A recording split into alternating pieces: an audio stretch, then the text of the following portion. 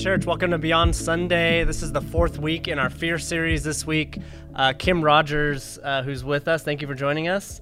And you spoke on the fear of rejection, and you did a great job. Thank you. You were right on target with what I think when we were planning the series, what we hope to be able to accomplish with this weekend. So it was awesome. I'm just going to jump right in to my rejection story since you got to share yours. Yes, that everyone heard if you watched the sermon.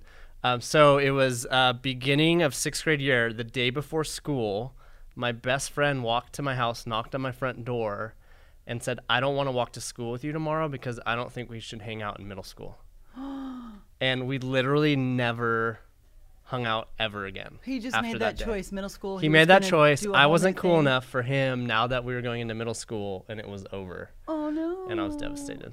We are devastated. Yeah, I was absolutely devastated. That's one of the points I was making, is that when we're kids, it totally devastates us when that happens. Yeah. And then ideally, as we get older and we have a relationship with God, we won't be so devastated. That's what I was trying to do with this message. Yeah. Like, you don't have to be devastated. As an adult, we know. But I think we usually are. Like, that's all true, right. But it's still hard, Yeah. and we still all wrestle with it. So that was my that's my first memory, and it still sticks with me sometimes. Like I think about, I totally remember it.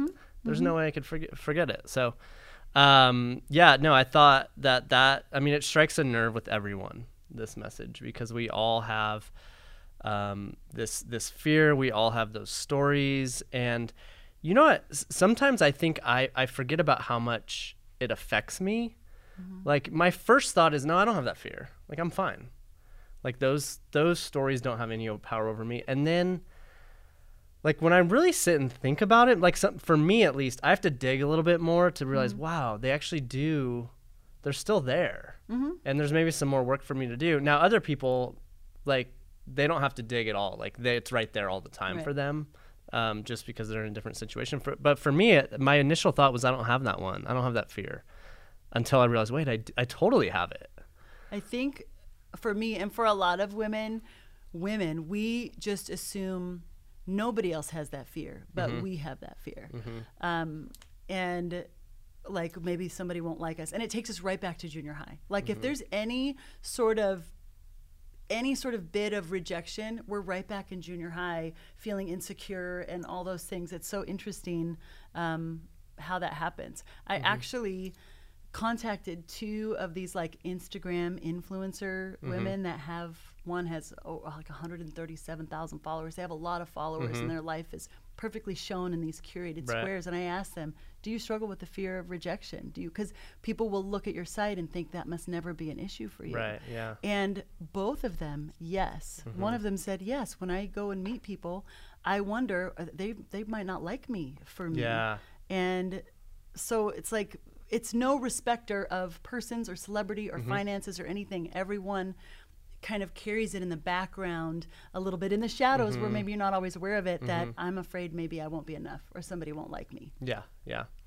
I love the phrase that you used. I think it was like 2/3 of the way through or near the end of your sermon, where it's how, I don't know exactly how you phrased it, but the rejection God will use as a promotion. Something like that. How did you say that? Man's rejection can't keep you from God's promotion. Yes, that was good. Because I was talking about Joseph, like, his brothers had totally rejected him, but look how God promoted him. And when I was writing it, I had the thought, man's rejection can't keep you from God's promotion, but also sometimes it's man's rejection where God begins his promotion. Like, we're going along our way, and man's rejection actually bumps us into where we need to be, or into a position where the soil is maybe a little more ready for God to plant his dreams for us, or what he wants to do. And so even if we've been rejected and it's a painful time, God can actually grow something even better than what we had before. The rejection, it causes us to search. It causes us, if we grow through it and we choose to grow through it, it causes us to dig a little bit deeper and find things about ourselves that God is going to change or improve. I know that's been true for me. I remember the first time I got let go from a job, I was at a software company, and I actually went on a missions trip with Cornerstone. This was in 2005, I believe. And I went on a missions trip, gone for 2 weeks. The plane landed at the end of the missions trip, and I pulled out my BlackBerry to like start like loading my emails and stuff, and it wouldn't connect. And I'm like, that's super weird. My BlackBerry won't connect. And so I had no service all the way driving home. We got to our house. And, later that day, I was like flipping through the mail and I found a Cobra notice in the mail. So they had shut off. And then between my phone not working and getting the Cobra notice, I'm like, Shauna, I think I'm fired. Like, I lost my job while I was on a missions trip, like doing good for all these people. And I lost my job. It ended up being the biggest blessing because it was an okay job, but I got a much better job. I got a severance package. Like, okay, woe is me. But it ended up like I actually found a new avenue for my career that was way better. Right. That was a way better fit for me. It actually drew out what I was better at. And it took a week or two of just being like moping around and like, woe is me. Why didn't they want me? Before like things started to turn and I realized, wait a second, this may be the best thing ever. Like this may be exactly what I needed for God to take me to that next step that he had for me. Right. I think the key is sometimes just being aware and remembering that he actually sees you. Like we've talked about earlier in the series. Yeah. He sees you. He sees that your company just fired you while you were on a missions trip. Yes. And he's working. He's working. He's not going to leave you stranded on a raft in the middle of the ocean. He's going to work and move and just keep submitting. You keep listening for a spirit to tell you what to do and where to go. And he will work his will into your path. So yeah, I like how you used the story of Leah and her rejection, because it's such a distinct story of being rejected. In such a specific and hurtful way. And it's fascinating how Jacob, who was a deceiver, got deceived in that way. Like that's kind of funny in a way. It's sad but funny. Yeah, like he got his just desserts, I think, in more ways than how old. I mean, we don't believe in karma, but there's like you had that coming, right? Yeah. Like he took the firstborn blessing and he got the firstborn daughter, for starters, and then he got 4 wives he got 2 wives and 2 extra ladies that they could just fight all the time about children and him and who was loved more. I mean, the guy sounds terrible. He kind of paid. That sounds horrible. He kind of paid the price. He's like, forget it, Esau, you can have it, whatever. Another thing about the Jacob story and the deception is I thought about that I couldn't cover in the message was sometimes we fear rejection from someone, especially with a reconciled relationship, and we don't want to call and we don't want to reach out and try to patch things up because we're afraid. But with Jacob and Esau, Jacob was so afraid to meet up with Esau again. He was so afraid because Esau had wanted to kill him.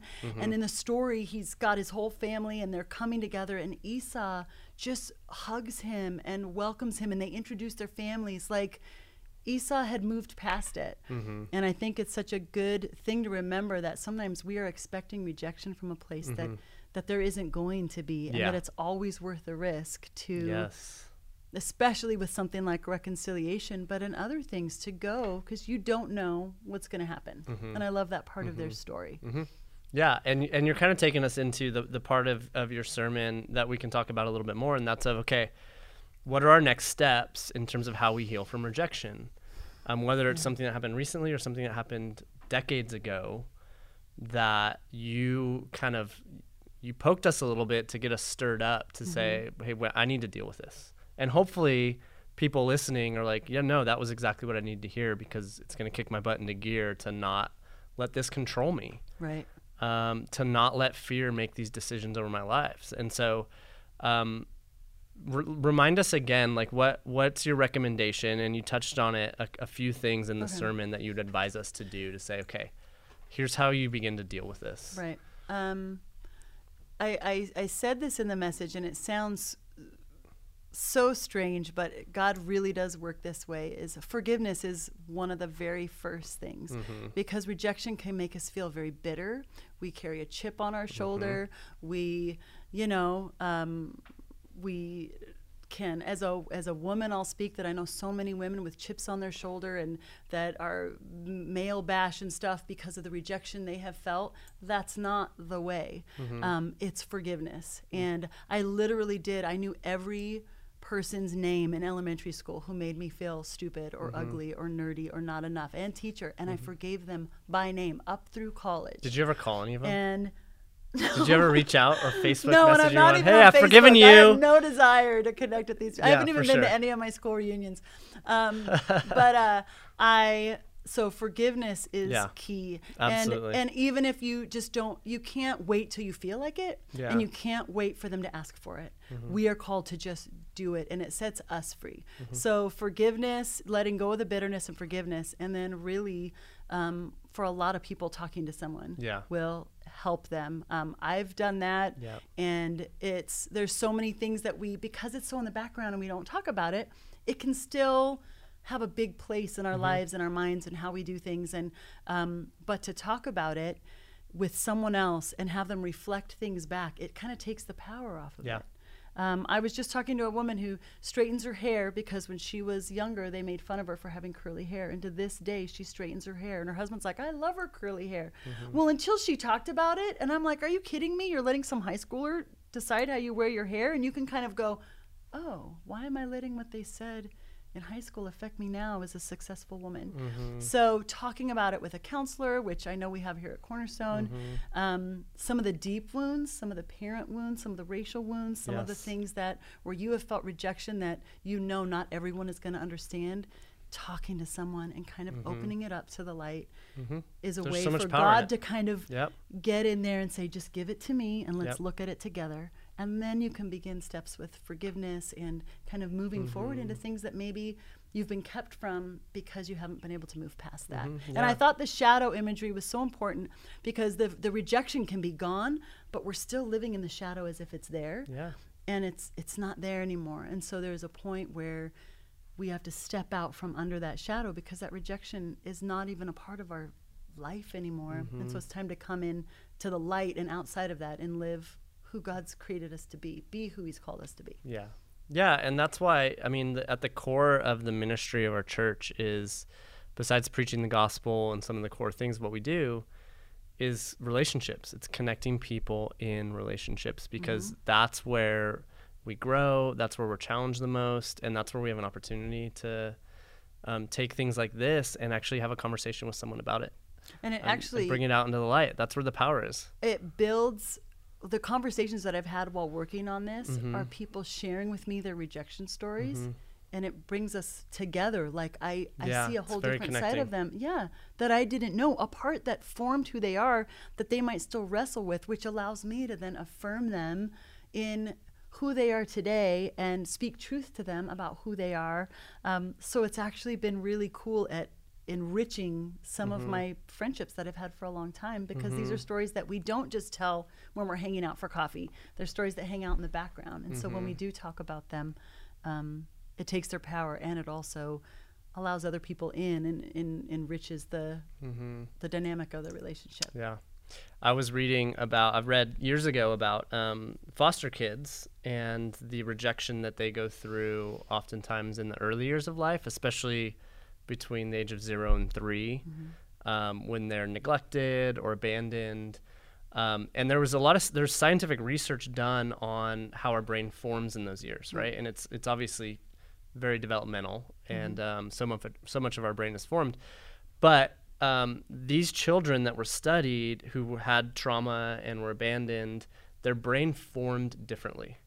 And there's these connectors that form when your needs are met consistently by a loving parent, and when they're not, they form differently, right? And so they cause in a person years later to not be able to trust, to struggle with insecurities in a way where their brain was formed that the world is unstable, and I could walk off a cliff at any point because that's what I learned from 0 to 3 years old. And so I think oftentimes, and it's even after 3 years old, I think that there can be things that happen to us that actually, it's so subconscious and it's formed in our psyche and in our brain that we don't even realize that event or those series of events is actually dictating our life in a way where we just make decisions in a way where we didn't know that that's what was helping us make a decision in a negative way. Right.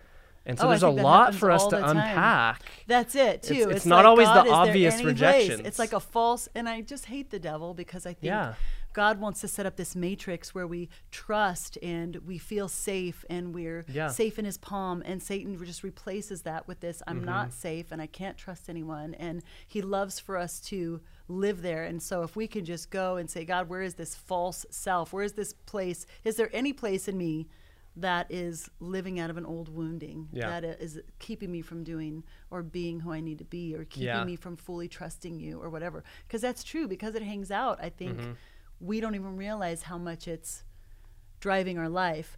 But that's how talking to somebody helps, because there's reflection back, and it's like, oh my gosh, I didn't even think how that was impacting my fear of relationships, or my, you know, the way I handled myself at work or whatever. They're all, it is connected. Yeah, there are reasons why. But the good news is there's healing. There's absolutely there's healing. Yes, God is healing. The relationships we have can heal us if we bring it out in the light. It's absolutely true. And hundreds, thousands, so many people have been healed of some of those things. Right. Because they dealt with it. And God wants it. God wants us to be absolutely. healthy That's what he does. And whole and that's it. Jesus would heal people and make them of sound mind. And to me, I always see that as anything in our mind that is where Satan has just twisted things. That Jesus can go in and make it straight and give us right views of ourselves and the world and of God and everything like that. Something that's been helpful is to think about what are the lies that we typically believe about ourselves, or will often, like these tapes that play in our head that are lies about ourselves that we'll kind of buy into from time to time, and write them down. Like make a list. It could be 2, it could be 15 different things that, on occasion I will believe that lie about myself, and I'll hear it playing in my head, and I'll believe it. And just putting it on paper is really helpful, and looking at it and labeling it. These are lies. That is very It's such powerful. a healthy exercise. When I had my first son, I had severe postpartum depression, horrible. And for many months, it was just devastating. And a friend eventually invited me up for just some of her friends to pray over me. And they said, because I couldn't even get in the word. I was just depressed. I was anxious. I was angry. It was like a different person. It was so rough. And so they said, what are some of the lies that Satan's telling you? And I said, I'm defective. I'm a monster. I'll never be happy again. I'm a horrible mother. And they wrote them down. And then they spoke truth over me and gave me scriptures for the truth. And so the next time Satan wanted to say, you're a monster, you're never going to be happy, I was like, oh no, those are lies. I had named them as lies. So I love that you said that, because I named them as lies so that even if my heart was, even if I was depressed or in that place, my mind could go, no, those are lies. This is what God says about me. And that was a turning point in my recovery from postpartum depression, was naming the lies and speaking out truth over them. So that is great. I think that's a great exercise for anybody that's watching this, to write down the lies that Satan is telling you about yourself, and then speak the truth out. Because again, it's bring it in searching a light, for that scripture that counters those lies is phenomenal. And they're there. That's a great. I'm glad you brought that up, because that's very powerful. Thank you for the time that you put into the sermon and the work that you put in. I know that it will have an impact on a lot of people's lives. I hope so. And we're going to carry on next week, the last week of our Fear series. Becky Fitch is going to be preaching with the fear of the unknown, all those scary things in the world that could happen. That a lot of people struggle with, that fear of. I do. So I can't wait. You mentioned the active shooter one. Or there's so many. The world is crazy. And so we're going to talk about that a little bit. So hope you have a good week. We'll talk to you all soon.